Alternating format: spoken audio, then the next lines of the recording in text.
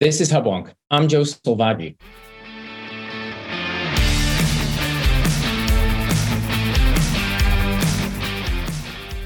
Welcome to Hubwonk, a podcast of Pioneer Institute, a think tank in Boston.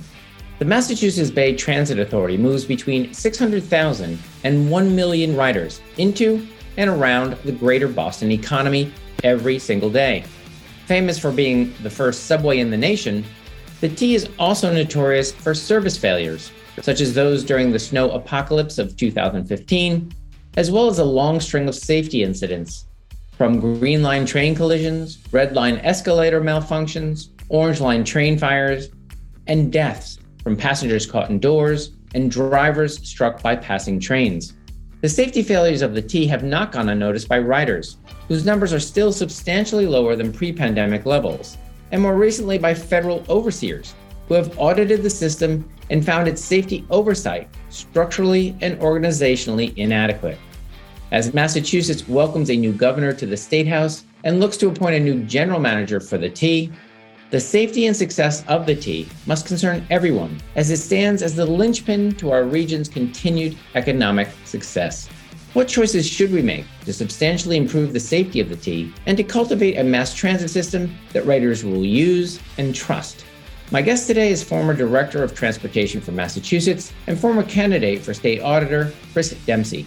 Mr. Dempsey, along with MBTA Advisory Board Executive Director Brian Payne, wrote a provocative opinion piece for Commonwealth magazine entitled "Digging into Safety Oversight Options for the T. Status quo is not working, change is needed," suggesting that better T rider safety could be realized with a more specialized, independent, and better resourced safety oversight committee. Mr. Dempsey will share with us where current structural inadequacies exist and identify alternatives that create transit-specific safety expertise and the independence needed to ensure riders are safe. When I return, I'll be joined by transportation advocate and expert, Chris Dempsey.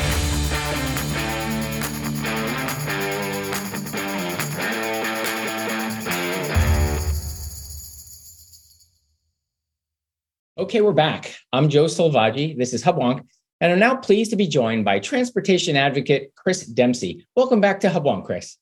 Joe, it's great to be back with you and your listeners.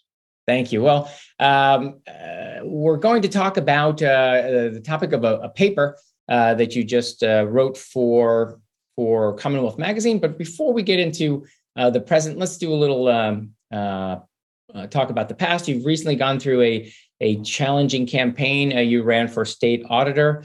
You were unsuccessful, but I thought you made an excellent candidate and made some great points. Because it speaks to the topic we're going to be discussing later, which is essentially how do we make sure our government agencies we trust with our dollars and our safety? How do we ensure that we get the best bang for our buck and get safe and effective government oversight? So before we talk about the T, let's talk about what motivated you to run for our state auditor.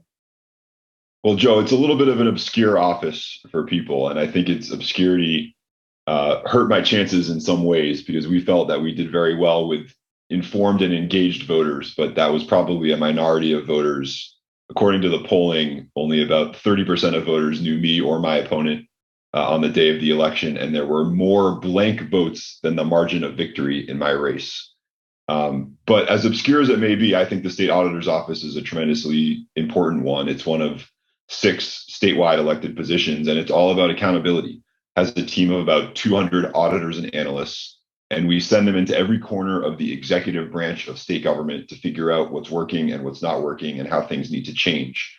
And its ability to directly influence policy is relatively limited, but it has a real potential and opportunity to influence policy through the use of the bully pulpit and by calling out government where it's not working so that we can force it to be better and hold it accountable.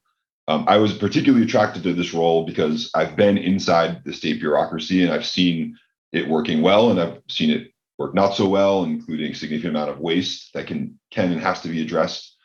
But you also know, of course, that I was the leader of the grassroots group No Boston Olympics back in 2014 and 2015. And that was, again, about accountability to taxpayers to make sure that we were not going off in the wrong direction and spending billions of dollars on a 3-week sporting event when we have so many other urgent public needs. So just one more question about this. Again, it's an elected office. You become part of government, and then your role, if you had been a successful state auditor, would have been to hold government accountable. How does government, what are the elements of creating a government agency that effectively, protects us from government waste? How does that work? How does it not get swept up and captured by the bureaucracy? Well, I think it's important that the auditor's office is elected independently. It's not appointed by others in government. It's responsible only to the people. And it provides that opportunity to be honest with the public. There's sort of, in my mind, two main components there. The first is you have to make sure that you are accurate and factual in your findings and your conclusions. It's tremendously important that the auditor be a trusted office. If it's not trusted, then there's really no point in having the office, because you have to be seen as a credible umpire, so to speak, as you're opining on or drawing conclusions about state government.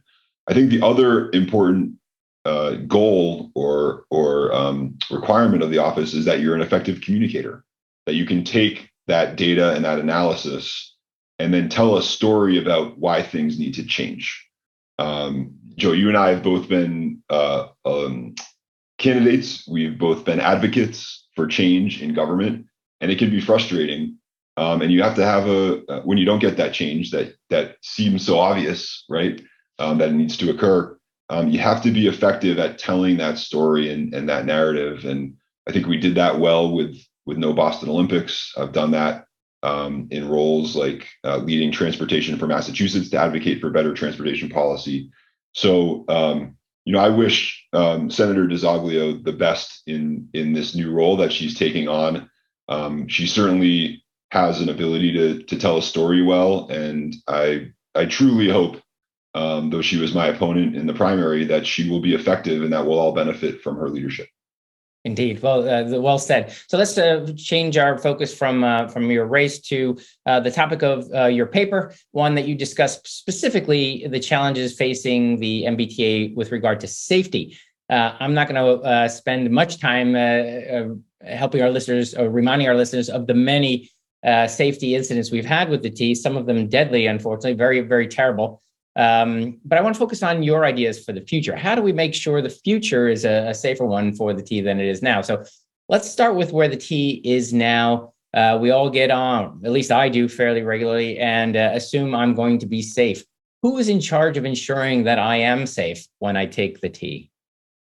Yeah, let me start by saying that this paper was commissioned by the MBTA Advisory Board.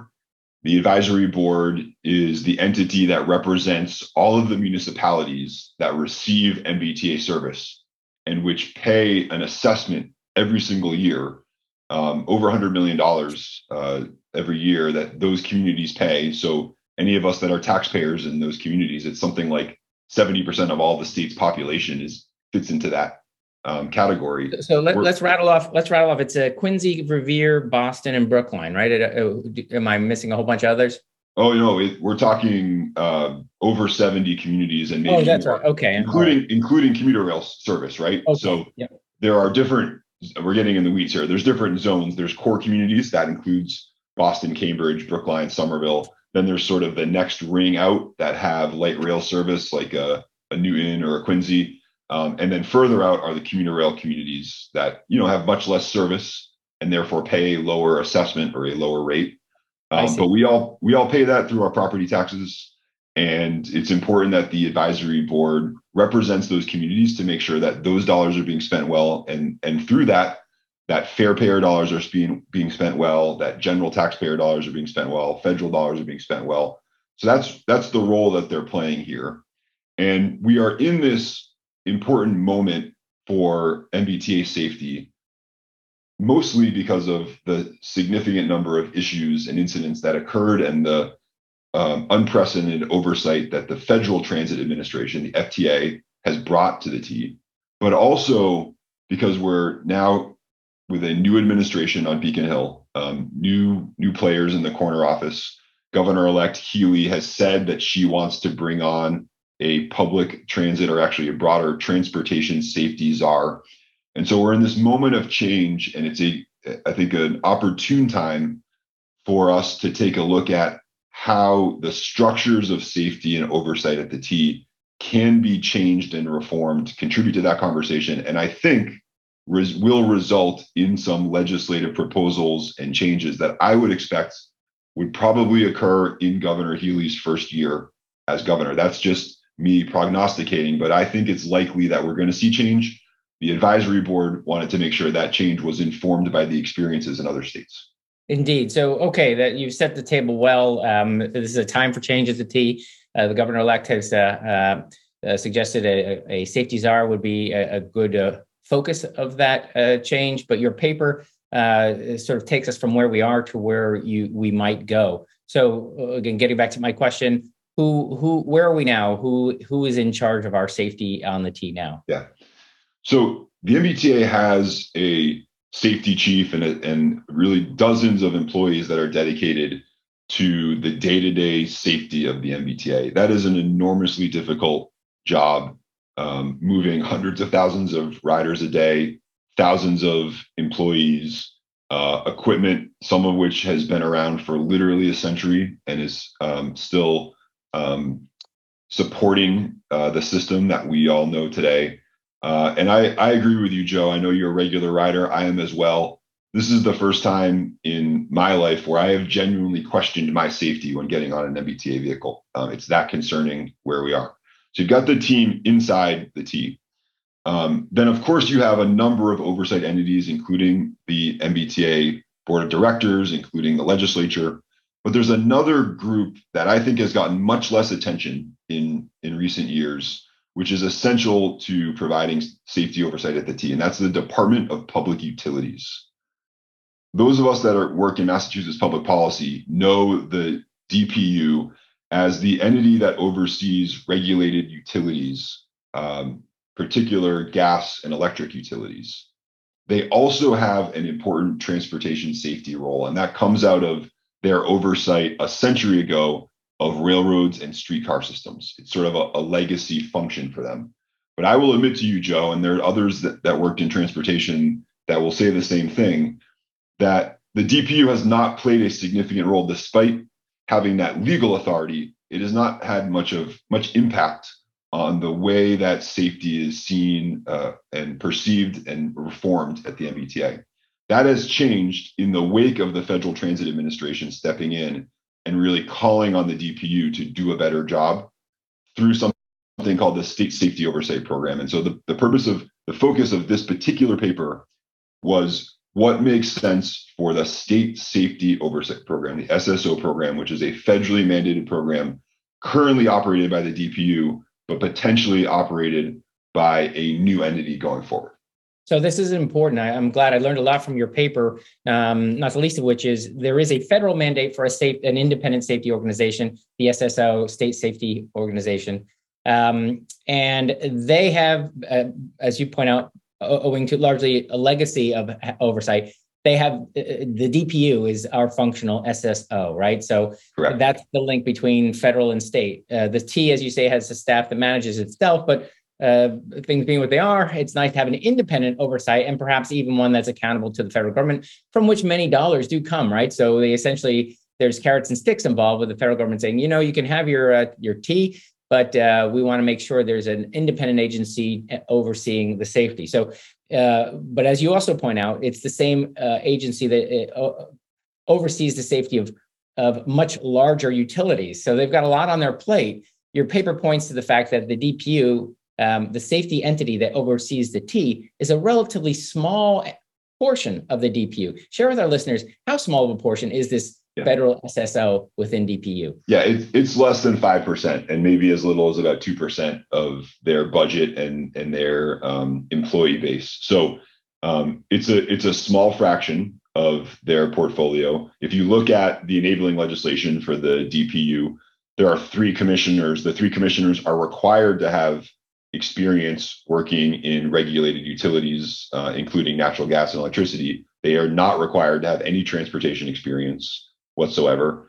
and it's just not the core function of what they do historically and even today. Now, I want to be clear that I appreciate that the DPU, in the wake of the Federal Transit Administration stepping in, has started to staff up and bring on more expertise. They are taking this problem seriously, but I think they would even admit that they have not traditionally played the role that they could. They have not been a robust, independent overseer to the MBTA, and I don't blame them, again, given that they have so much on their plate when it comes to these other areas. You can see historically why these were all put together in one entity a century ago, but I think our paper and other commentary raises real questions about whether it makes sense going forward.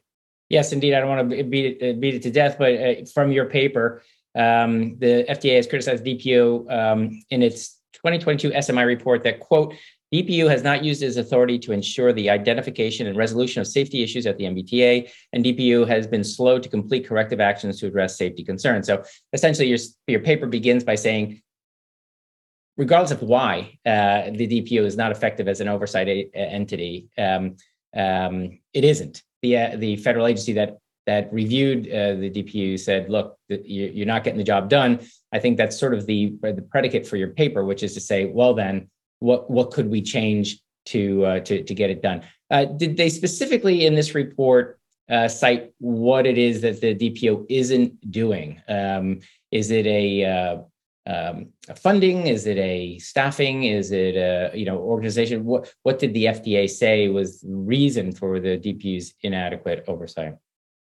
So there's a lot there, and I would encourage folks that really want to dig on the details here to read some of the FTA report, which is 90 pages. It came out in late August of this year. And I will note here, I use the word unprecedented for the FTA's decision to step in here.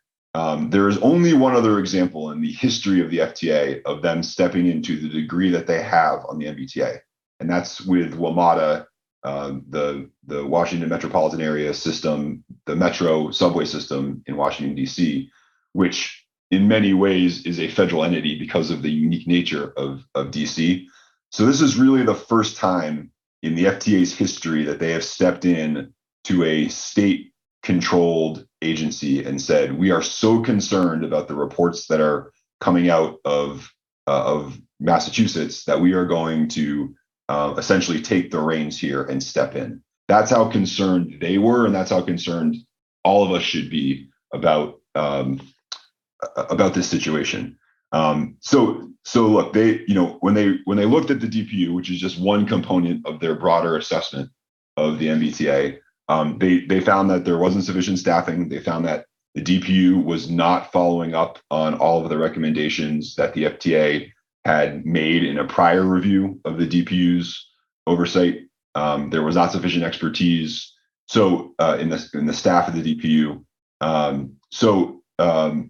This is a serious set of concerns that the FTA has, and it makes clear that there's real work to be done. So I think our listeners would not be satisfied if the DPU simply said, we'll try harder next time. Your paper suggests the structural changes, and you really lay out two choices to take the role of the SSO role away from the DPU. Again, it's just there by virtue of some legacy of them overseeing railways, and move it somewhere else. And there are really two categories of moving it, either to a new agency or to some independent level. Describe for our listeners what you perceive to be the pros and cons of let's say moving it to a different agency. What are the candidates? Where might it better fit?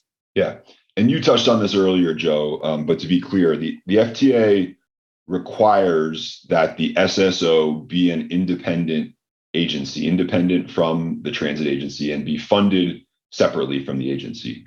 Now, not every state has the same governance structure for transit that Massachusetts does. And here's one example. The CTA in Chicago, one of the three largest transit agencies in the country, it's really operated and managed by the city of Chicago.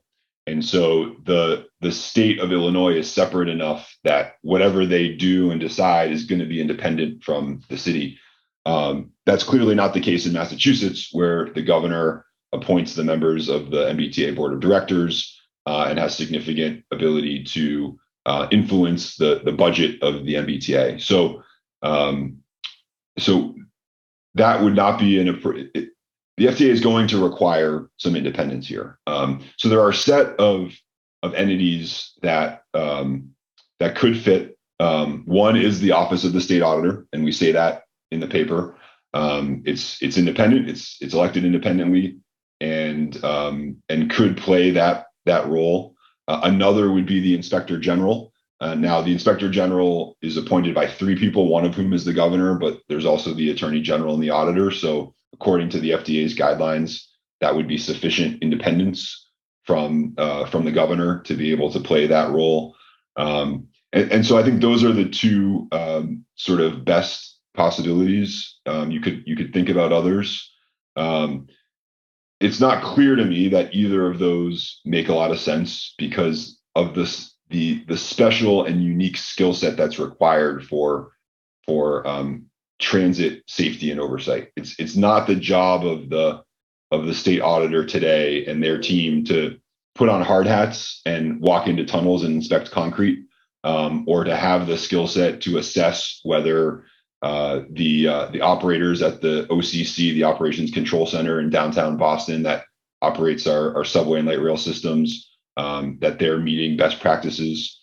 You could build up that function and that ability over time, but it would be a little bit of a unique thing within either of those offices, both of which are more focused on sort of broader management best practices and then looking for financial improprieties, which is a really important thing. That's not the focus of the SSO, and that's partly why we think it may make sense to create a new entity here that is just focused on this unique and special role of transit oversight and safety because of how specialized that skill set and requirement is. Now, you talked about two different aspects of why it might not be a great fit because, generally auditors, as again, you are an expert in that office, they're looking for, let's say, financial wrongdoing or say misappropriation of funds. This is a task for very, very skilled accountants, perhaps, right? Or lawyers. And what you're saying is safety is not a generic concept, or good management is just not a generic concept. You need subject matter expertise to really effectively ensure safety within something as specialized as the T. You also hit on a little bit of the notion of where these organizations get their leadership from. In almost every case, the governor has a hand in that. Is there a concern? The governor also appoints a lot of the leadership of the T. Yep. Also, then it would be appointing leadership of this SSO organization, wherever it resides. Is there a conflict there, knowing that all the people sitting around the table have a friend in the governor's office and therefore can't truly be independent from one another? Yes, and that's why the FTA requires that separation. Frankly, it's not actually clear that the DPU meets that requirement today because of the influence that the governor has over the DPU. But the idea here is to have an entity that is firewalled from the politics of the transit agency. And I can tell you, knowing this firsthand, in my experience in the Patrick administration, and it's also been true in the Baker administration, because the MBTA is such a high-profile entity that is prone to, frankly, so many bad headlines. The governor's office has a very, very strong hand in the day-to-day operations of the MBTA, and especially in how the challenges at the MBTA are communicated to the broader public.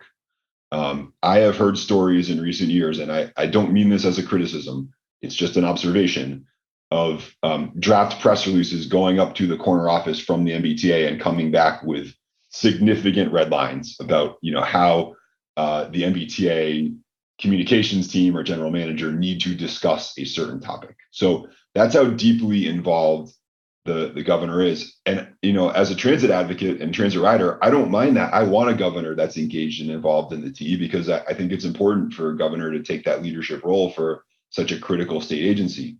But the downside there is that there is a risk that that folks become so concerned about some of these safety challenges that they are either willing to sort of look the other way, or that when they find an issue, it's downplayed because it would be an inconvenient headline for a governor. I want to be very clear that I am not in any way accusing a current or a past administration of doing that. I'm just saying that we want to create systems and structures that reduce or eliminate that if possible. And so that's why the FTA requires it, and why we think it could make some sense here. So yes, as the stakes go higher, the incentive to underplay events it also goes up. So we're not making any accusations, but we just say there's an incentive both to have it be safe, and when it isn't safe, have those headlines remain as small as possible. Right. So let's then explore how to truly make an independent agency. I think your paper at least subtly implies that might be the path to go. And you do point out that it was former Secretary of Transportation Ray LaHood who, upon looking at and reviewing our system, the Secretary of Transportation said, "I think this SSO needs to be independent."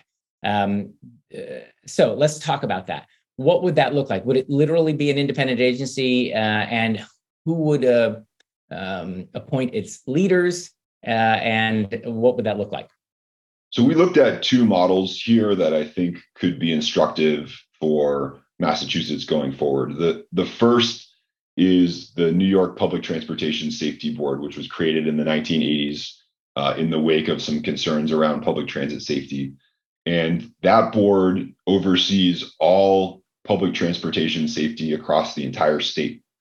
So a significant portion of that work and that focus is the New York MTA, which is the vast preponderance of public transit rides in New York State. It's by far the largest public transit agency in the country. It's something like 40% of all public transit rides in the country every day are just taken on the New York MTA, but also includes the upstate bus services, Long Island bus services, the light rail system in Buffalo, which is a one-line light rail system.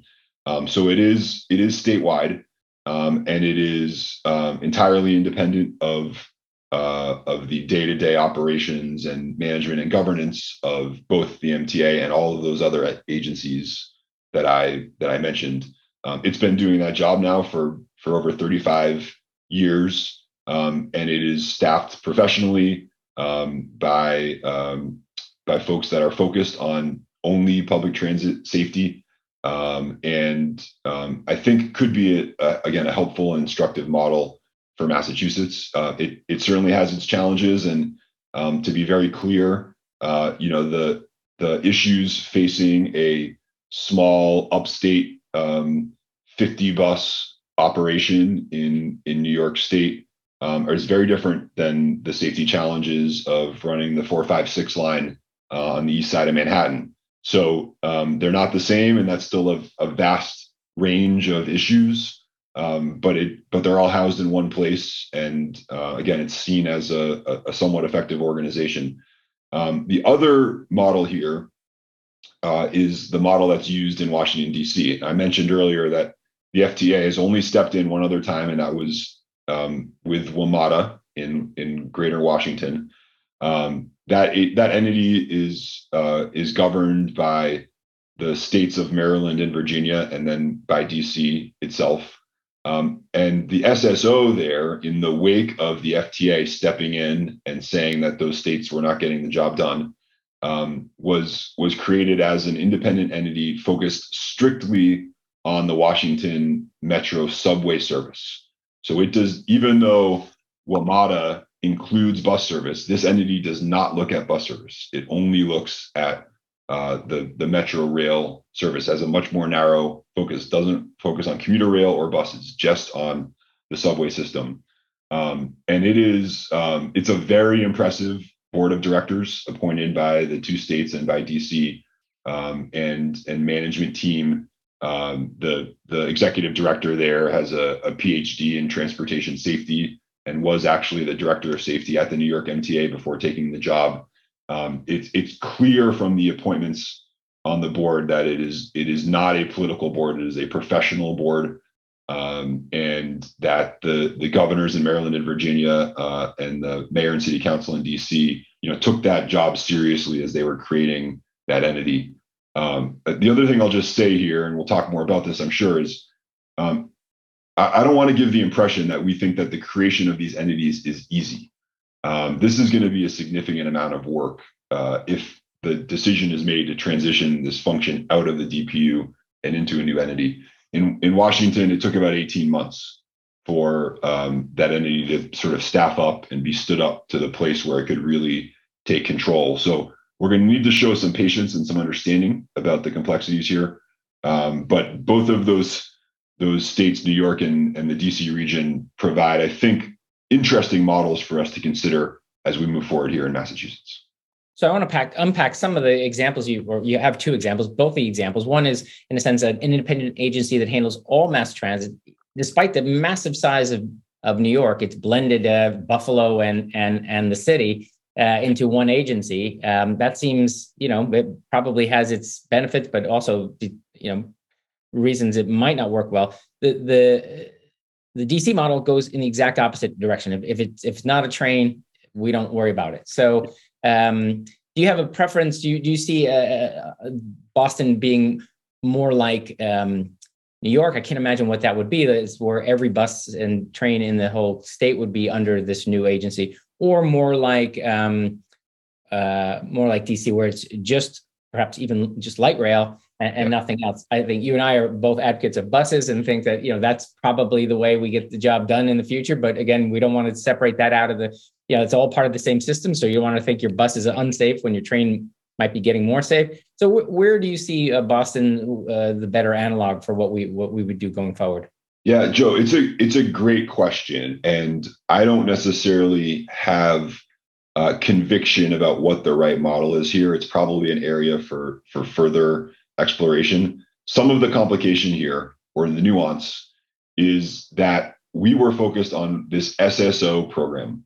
The whole origin of the SSO program was to cover a gap between railroad operations, including commuter rail, that intersect with freight rail, that are regulated by the FRA, the Federal Rail Administration, and buses, which have other forms of oversight for their safety, including in most cases that they have to have a stamp from the Registry of Motor Vehicles and be registered and be inspected on an annual basis. And so what the federal government found in the 90s is that there was this sort of gap for light rail and subway. And that's what they're trying to address with the SSO. And so it fits very well, very elegantly with the Washington Metro system, in focusing just on that issue or that system where there were significant issues and the loss of life and real concerns that they didn't see on their commuter rail system or in their bus system. It's a lot to have all of those things under one house in New York, and I would be cautious about recommending that the same thing happen in Massachusetts. On the other hand, no one wants to feel left out, right? Of the issue of safety. No one wants to feel, if you're riding a bus in Worcester County, you don't want to feel like all of the attention and resources are going to the MBTA subway system and that you're somehow less safe because of that. And so I can see a desire to say that we want to create sort of one-stop shopping for transit oversight. Again, I am not saying that's the right answer or the wrong answer. It needs some more attention and thought. But you're right to ask the question because it's a complicated and complex one. So your paper goes to great lengths to go into the details of how big the SSO within the DPU. Now I'm Alphabet City here, but the organization, I think your paper rightly points out the budget is relatively small of the DPU. It's like, as you say, 2 to 5%. You carve out like $400,000 directly dedicated to just the MBTA oversight. $400,000 is a rounding error in a state that spends $1 billion a week, right? How does it take so long, or how would it? Well, and you're in the trenches. This is this inside and out. Why would it take 18 months with all the caveats of saying, well, Rome wasn't built in a day? Why would it take so long to roll that out and form a new entity with a laser-like focus on light rail in Boston, or perhaps we include buses in there? Why would it take so long? Well, I think one thing to point out here, and I know you've covered topics like this on the podcast before, but I think we have a dearth of trained professionals in this area, of people that really have the right skill set, and can mix the technical skill set that is needed to do this job well with the sort of communication, organizational management experience that's also needed to make sure that the organization is functioning and being effective as a team. So I think my sense is that a good chunk of the time here would be needed to really recruit and hire the right person to run this office. My guess, based on my review of other SSOs in the state, is there's really only a handful of people in the country that are sort of well prepared to do this job and take on this role. And so I don't want to sound too pessimistic or cynical there, but this is not something where you can just post a job description on Indeed.com and 2 weeks later the resume comes in and you're good to go. You're going to have to really be, I think, methodical about recruiting someone to this job, making sure that you're paying them sufficiently, setting them up to succeed, him or her. So that's going to be part of it. But remember, the SSO office here is only part of the safety solution. This is in addition to or overseeing the day-to-day safety operations that the T is supposed to have in place itself. So you should be spending more resources in the organization on the day-to-day safety. That should be tens of millions of dollars a year. And then you're spending maybe a couple million to have this SSO office that oversees, largely funded by the federal government, that oversees that safety entity within the MBTA, prods it, tests it, pushes it to be better. Those are sort of the two pieces. And our paper is focused on the SSO, but we can't forget how essential and critical funding safety within the T is going to be going forward. Indeed. So let's move forward into that brave new future where you do have this independent SSO led by this elite team of people with unique expertise to do the job. How do they enforce? Let's say I'm the best leader of my SSO. I see the problems. I see an imminent danger. What teeth do I have to reach out to this massive organization, as you say, that already does have people dedicated to safety, and say, wait a minute, this isn't safe. Stop the presses. Yeah. Let's fix this.